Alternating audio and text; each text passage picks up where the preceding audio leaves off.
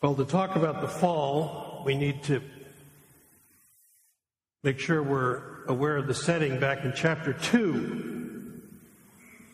And if you'll pardon me, I'd like to take just a personal note of rejoicing, because Sandy and I you celebrated with us the fact that while we're here we had our 50th anniversary, and you made it feel even more special to us. And you've been with us for another milestone.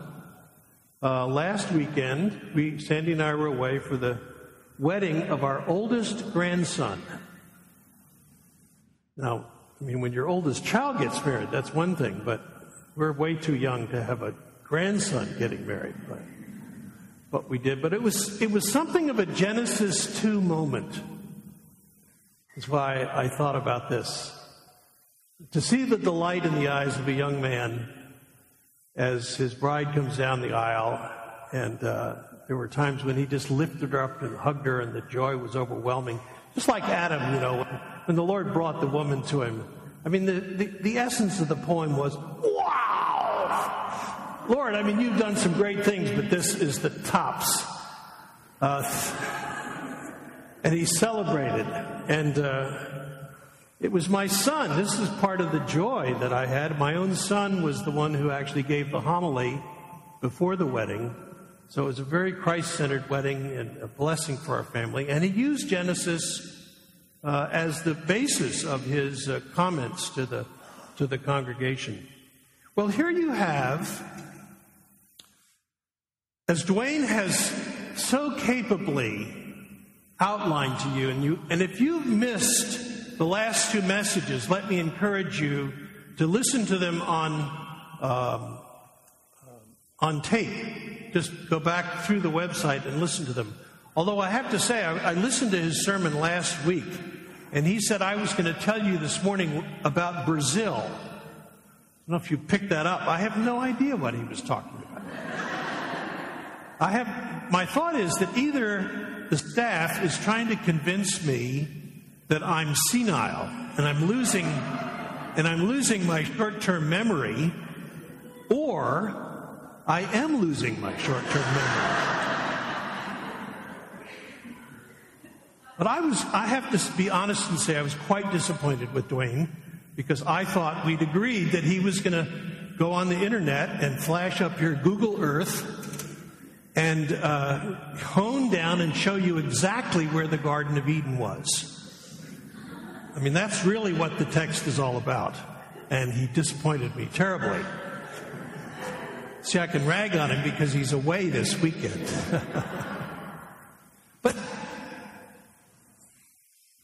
that raises a very significant point that he's made both times he's spoken to you. I want to reaffirm that. And that is, we are not trying to force the Bible to answer questions that it really wasn't designed to answer. And so you could have a pastor stand up and kind of go through all sorts of efforts to try to figure out exactly how the creation took place, or where was the Garden of Eden, or all of these questions that just aren't answered by the Bible. Let the Bible just tell its own story. And I'm personally convinced that when the time comes when we can ask all those questions, we will find that the Bible is so unbelievably accurate, we had no idea. We had no idea. But in fact, it's here to tell us not all these scientific issues. Let the scientists pursue them, and when they finally settle the question, it'll all work out. I'm satisfied with that. And so you might be compiling a list somewhere in your computer that says, questions I'd like to ask Jesus someday. And these are the kinds of questions, I guess he'll have seminars in which he can explain all those kinds of things. I suspect when the time comes, we really won't need to ask them anyway. I say that because we're going to add about 15 questions to that list this morning. There's just a lot that is a puzzle about chapter 3 of Genesis, and I'm not going to try to answer them because you can't answer them from the Bible. Just let the story speak to us. And that's what I'm going to try to do. My one goal this morning is simply to go through the story with you and just read it and make sure that we've observed carefully what's here, because it will give us plenty to think about. And I know, in fact, that if you're part of the home groups, which I hope you are, you've already kind of considered this lesson. And it's wonderful that we're kind of going in sort of parallel between what we're studying here and the home groups. Hopefully they reinforce one another along with some of your own thinking. Okay, let's go back then and I hope you have an open Bible, because what we have is man and the woman standing together, right? It's very clear when God created man in his own image, it wasn't man the male, it was male and female, created in the image of God. And in fact, the two who become one is really in a sense, a more complete reflection of the image of God than just the individual. For the God whom we worship is, as we learn later, God who is three and yet one. And so here they are standing together.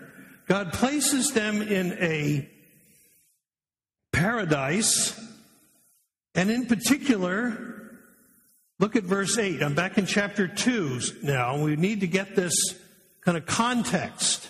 Verse 8, and the Lord God planted a garden in the east, and there he put the man whom he had formed, and out of the ground the Lord God made to spring up every tree that is pleasant to the sight and good for food, the tree of life.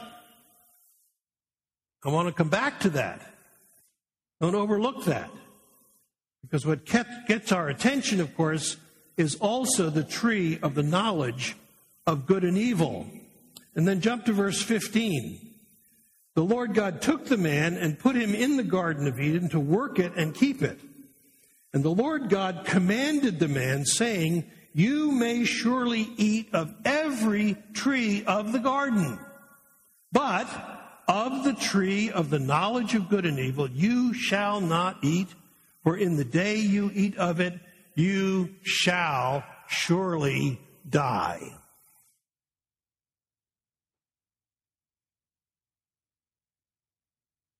And then we're given the greater detail of how God actually creates the woman and brings her to him and so forth. And one of those questions you can't answer is how long did all of this take? But the story picks up with chapter 3 that Sarah read to you a few minutes ago. Now the serpent was more crafty than any other beast of the field that the Lord God had made. Wait a minute. Clearly, this serpent is the entry of evil into this whole scene of paradise, where everything was very good. Where did this serpent come from? Well, that's, again, one of those unanswered questions. And is it, in fact, a snake? Well, it's not like any snake we know about. And in fact, later on, Satan is called that old serpent. And so I'm not going to try to interpret it, but you'll hear me sometimes talk about the serpent and sometimes talk about Satan, and I'm talking about the same person.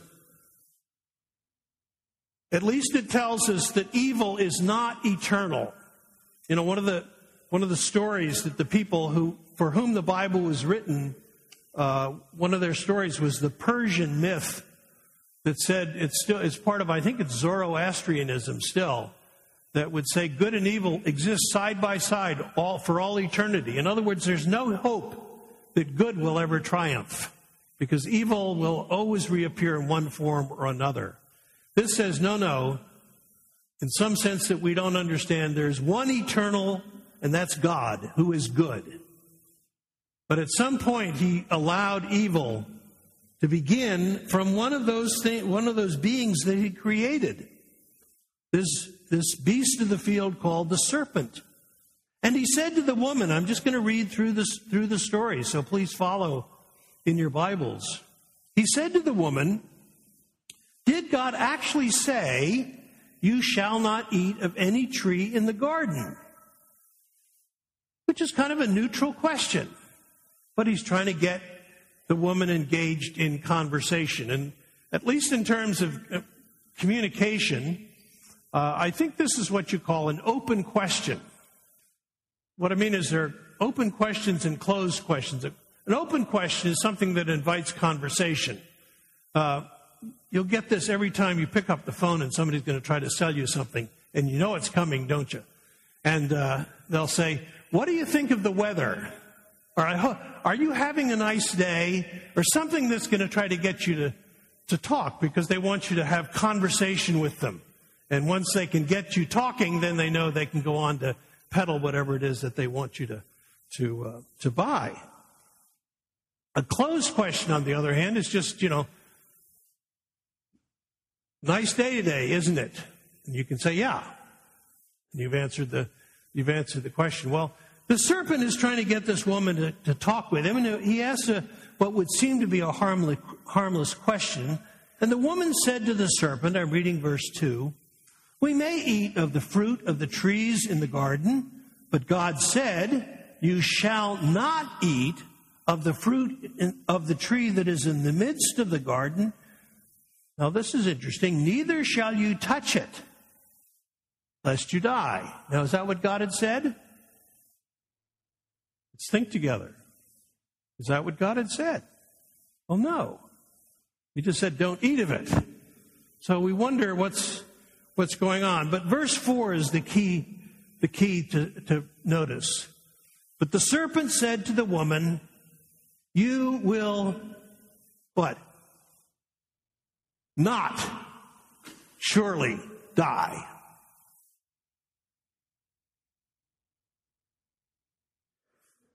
Now, folks, the mask is off. What had God said in chapter 2? This is why it was so important that we start there. The day that you eat of it, what?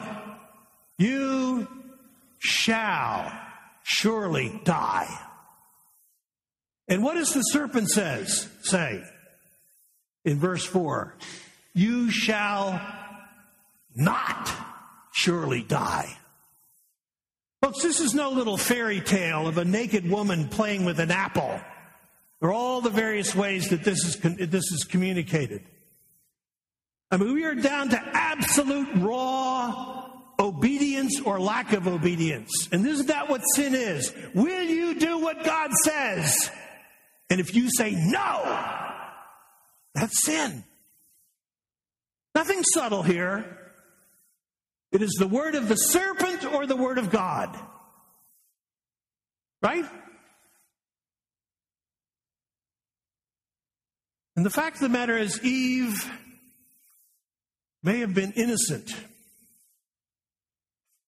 but she was not stupid. This is a woman created to be like God. And I wondered, this is one of those speculative kinds of questions, what were the man and the woman like, hot out of the oven, newly created by God? I have to think human beings created or had a capacity for intelligence, for creativity, for insight that we have no idea of. What is it? We're using some tiny little fraction of our brains? I don't know. I don't want to get off into that. These are questions I can't answer. But the woman was faced with a question. And there's nothing subtle about it. God said, the day that you eat of this, you shall die. And now the serpent comes and says exactly the opposite. You shall not die. Now the question is, which way are you going to go? It really does come down to that. Life's questions and decisions are not always that simple. I know that. You know that. But here it is, as it's displayed for us. Will you listen to the word of God, or will you listen to the word of Satan? The choice is yours. And in fact, the serpent goes on and maligns God. Keep reading in the text. Verse 5, for God knows that when you eat of it, your eyes will be opened and you will be like God, knowing good and evil. Now, folks, even more of the deceiver is revealed here. Because Adam and Eve are like God, aren't they? They've been made in the likeness of God. And so Satan is now offering to the woman what she already has. And this is, in fact, the lie of Satan, to offer you what is already yours. I think of the temptation of Jesus. And there is a significant parallel between this temptation and the temptation of Jesus. But one of the temptations, remember, was the devil showed him all the kingdoms of the world and said, I will give these to you if you fall down and worship me. Wait a minute. Did Satan have the kingdom to offer Jesus? No. He's a liar. And whatever particle of truth may be included in anything you hear from the voice of the devil, be assured that underneath of it is a lie, because he in his fundamental character is a liar. Satan is no joke. Again, there's so much about this that we don't comprehend. But in fact, we're coming up on Halloween, and everybody loves to play witches and demons and be as evil and nasty as they can. Why? Because underneath they really think it's all a joke after all. Let's scare ourselves to death. Let's play at demonic powers and witches, because we know it's not true. Well, I'm afraid it is. And here is the very face of evil, with the serpent saying, God is wrong. And not only that, but he's keeping you from really living.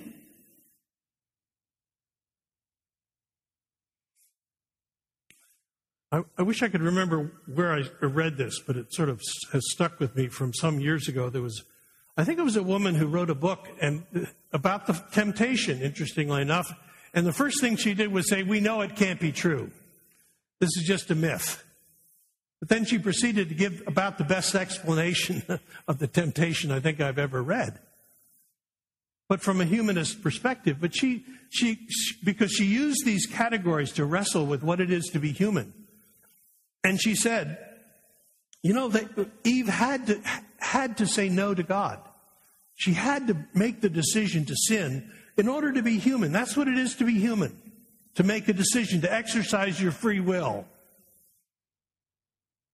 And that really caused me to think, well, it is true that you have to exercise your personal choice. That's part of what it is to be human. But can't we say that it was just as much a choice to obey God as a choice to disobey God? So there was a certain element of a test here. But the man and the woman could have been just as fully human. More so, in fact, by choosing to obey God than choosing not to obey God. What the temptation is, wouldn't you like to be like God on your own? Wouldn't you like to live autonomously? Freedom! Freedom! That's what life is all about. And you've got to see from this picture, yeah. And in just a moment, we're going to see how the whole thing unravels. You already know the story. But the freedom, it seems to me, I picture is the astronaut, up in space, tethered to the spaceship. I mean, that spaceship is restricting him. All he has to do is cut the tether and he's free. Right? Sure he is. And it's suicide.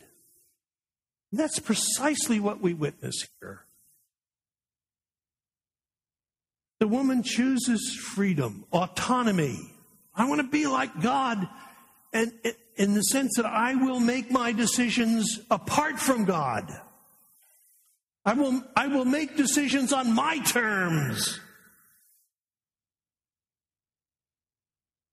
And as a result, everything falls apart. Well, let's keep reading.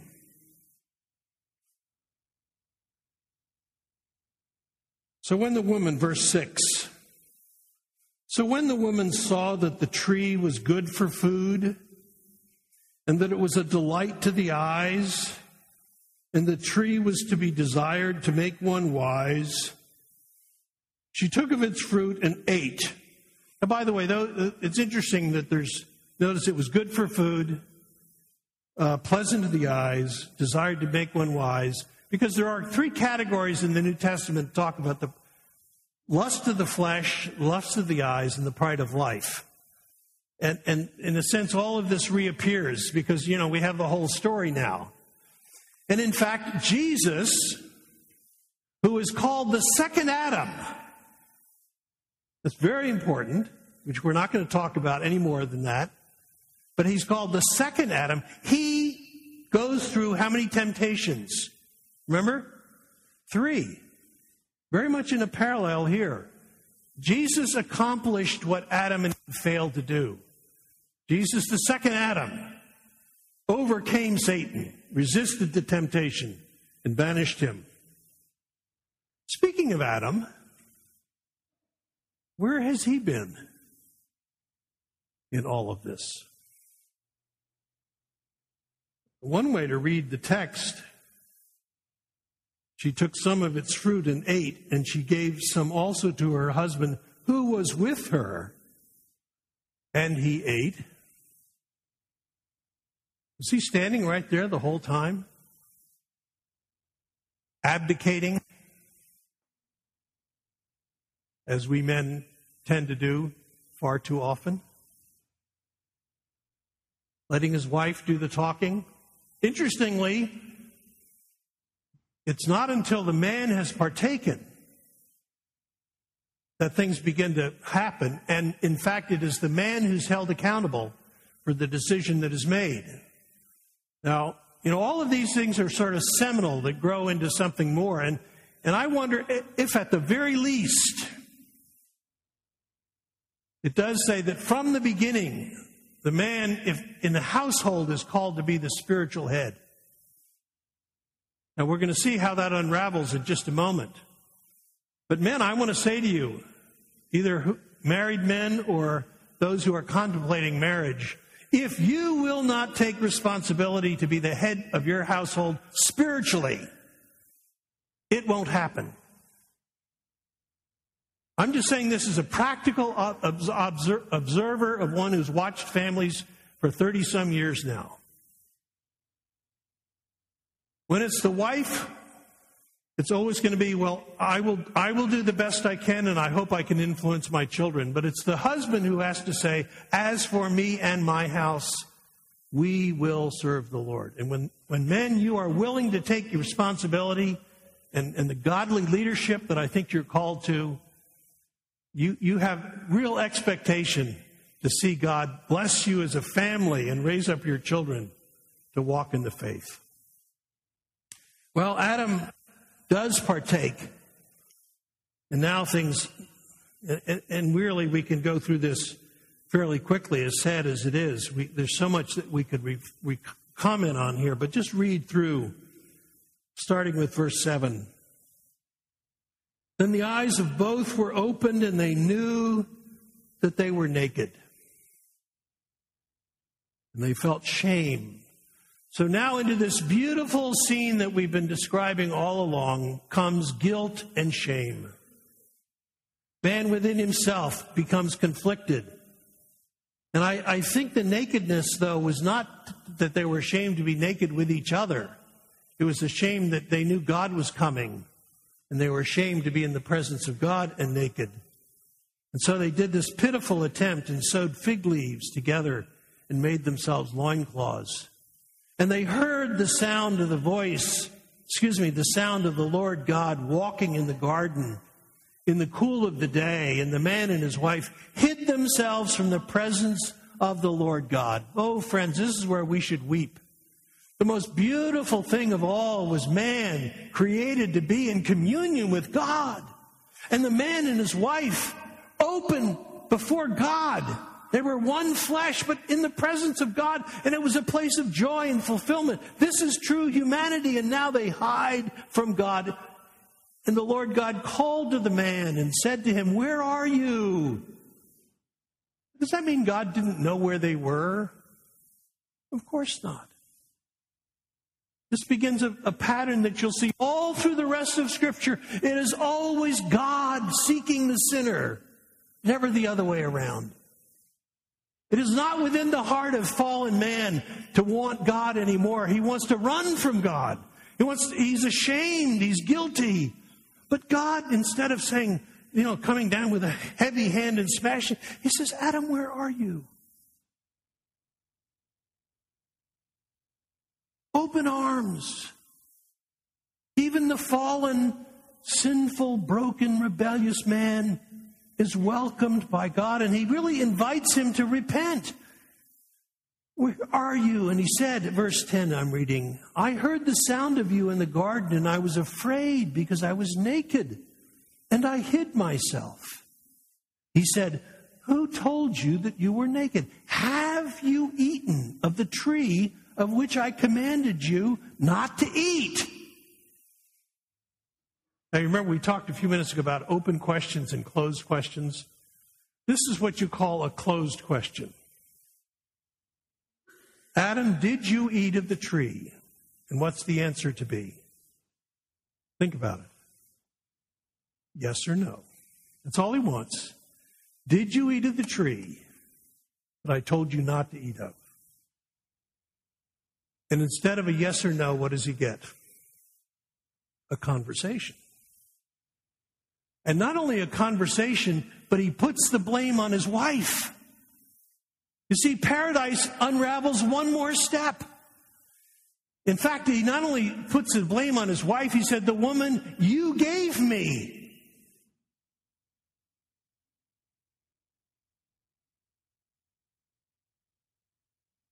Now, is this a picture of where we are?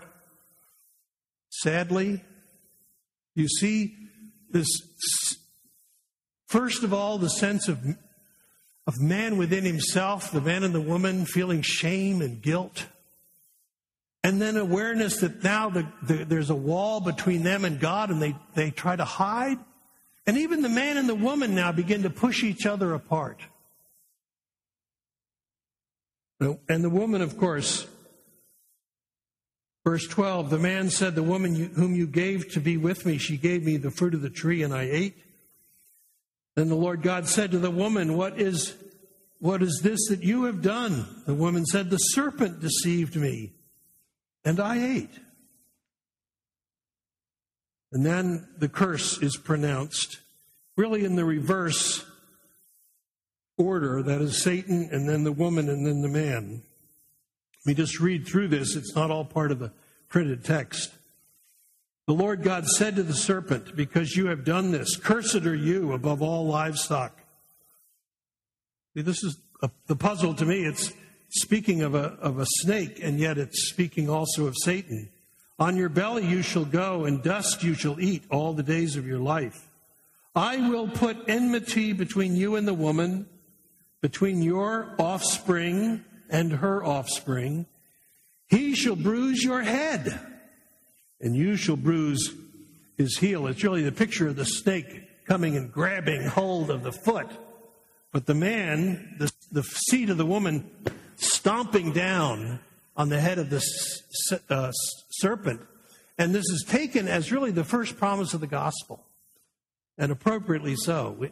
It has to be unpacked as we go along. But someone who comes from the woman will ultimately destroy this serpent after having done much harm and much destruction. And then he speaks to the woman in verse 16. To the woman he said, I will surely multiply your pain in childbearing. In pain you shall bring forth children. Your desire shall be for your husband, and he shall rule over you.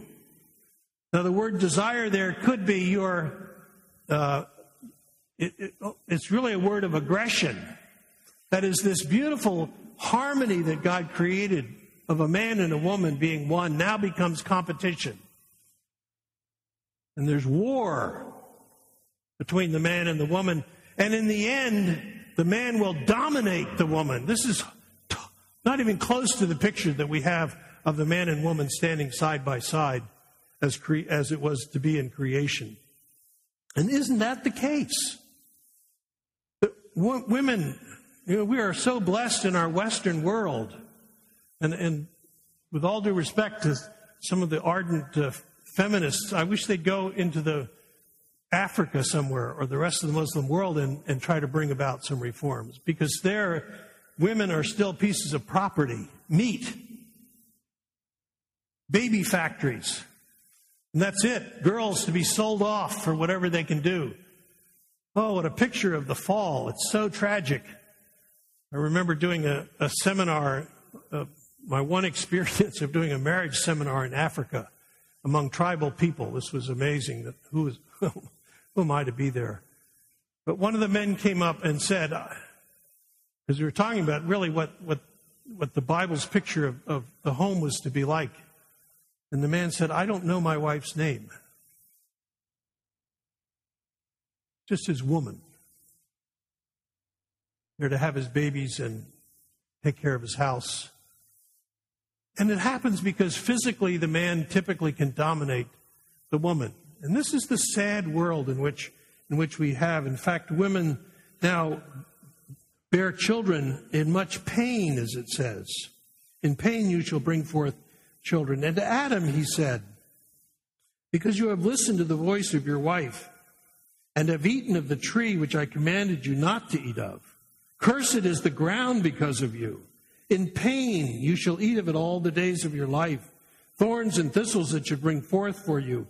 And you shall eat the plants of the field. By the sweat of your face you shall eat bread, till you return to the ground, for out of it you were taken. For you are dust, and to dust you shall return. Wayne pointed out to you last week that work is a good thing. It's part of how we are created. We don't do well if we're not working. But to work as a toil, as something that is always working harder and never quite catching up, the constant pressure of providing for family and unemployment, and we experience it this here in one way, in another part of the world in a different way. This is a result of the curse. This is the world in which we live. What a mess. Well, I'm not telling you anything new, am I? This is the world that we are now living in. Now, understand there, however, the biblical understanding of human nature, because it's so important. The Bible does not say that we are evil. The Bible does not say everything about men and women is bad. That's the beautiful parallel, you see. We are created in the image of God. That is not lost. We are created but fallen. And so there is still beauty. There is still creativity. There is still spirituality. But it's all getting turned on its head and used selfishly. And destructively, so often. We're going to take one more week. We have to walk through the muck. This is an ongoing part of the story, for sure. Both being created in the image of God, but also the fallenness.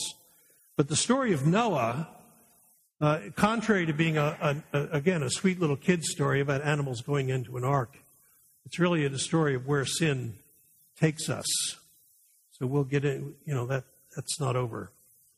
But let me wrap up by going back to where we started and just ask you the question.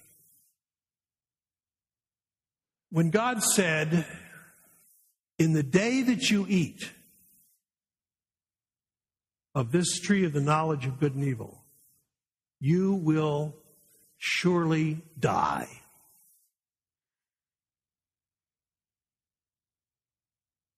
Was that true?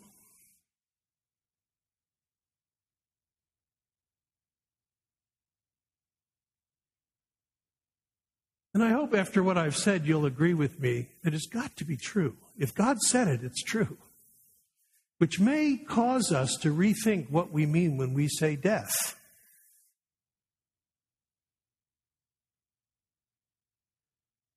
Because as a matter of fact, that moment when Adam and Eve knew that they could no longer look God in the face.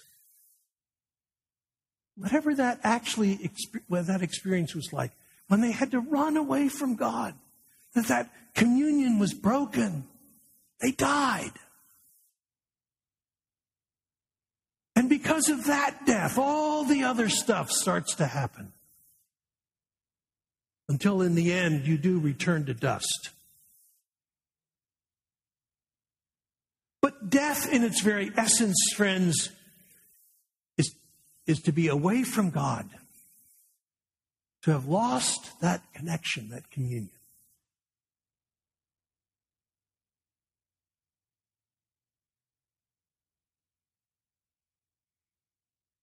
Don't forget there was a second tree right in the middle of the garden. It was called the tree of life.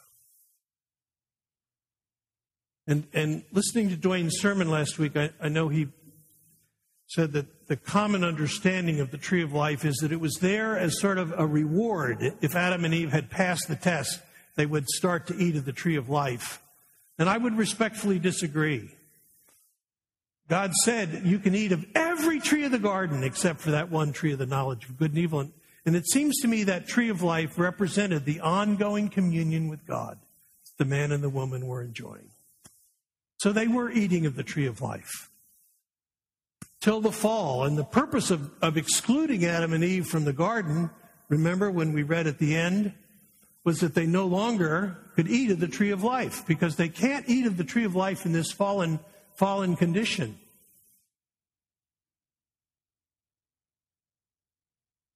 And this really points the way to the good news. This is where I want to end. This is really a downer sermon. But when you open the whole Bible, you come to the book of Revelation. And one of the churches, the church of Ephesus, when Jesus is speaking to the church, he says, "To you who overcome, I will give the tree of life." See, this is where we say the Bible hangs together, the whole of Scripture. We start with the tree of life, and where does the Bible end? With the tree of life. But whereas originally we gave up the right to the tree of life, Jesus gives it back.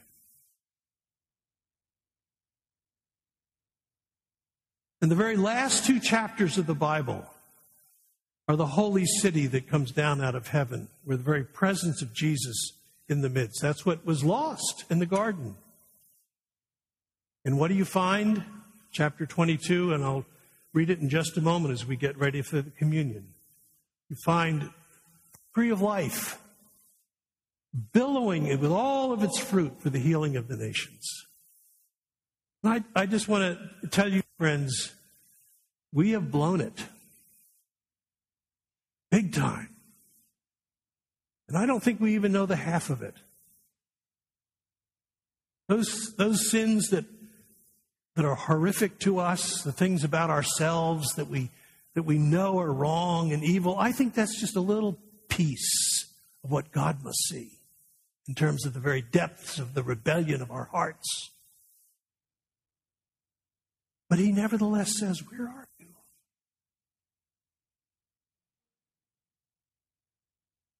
And in Jesus, the bread of life, he gives back to us what we've thrown away. That's the gospel. And I really do believe the communion that we're going to celebrate now is like a sort of it's kind of like those animal skins that God provided for Adam and Eve. That wasn't the full answer, was it? But it kind of kept them for the time being. And until we partake in the fullest sense of the tree of life, take this communion this morning and say, this is a foretaste. This is a little reminder that God gives me life, even when I've thrown it away, even when I've messed up, even when I've destroyed all the good things he's given me. Because it takes a while to put your life back together again, but it's got to start where it began, and that is with the breaking of the fellowship with God. So I invite you this morning to come and eat and drink of this kind of picture of the bread of life, of the tree of life. We are needy people, but through Jesus we can begin to be whole again. And by faith, as you come, you are saying, I believe, first of all, yeah, I need this. I'm one of the ones. I am like Adam and Eve. I'm not going to laugh at that story. Sure, I don't understand a lot about it, but that's me. I have defied what God has told me to do. And I don't understand why. God came looking for me with open arms and welcomed me back. And through him, I can eat again of the tree of life. There'll be a fullness of experience yet to come. But even now, I have a taste through Jesus of that new life. And I want to partake of that. I want to eat that and drink that. Come to the communion with that. Let's pray.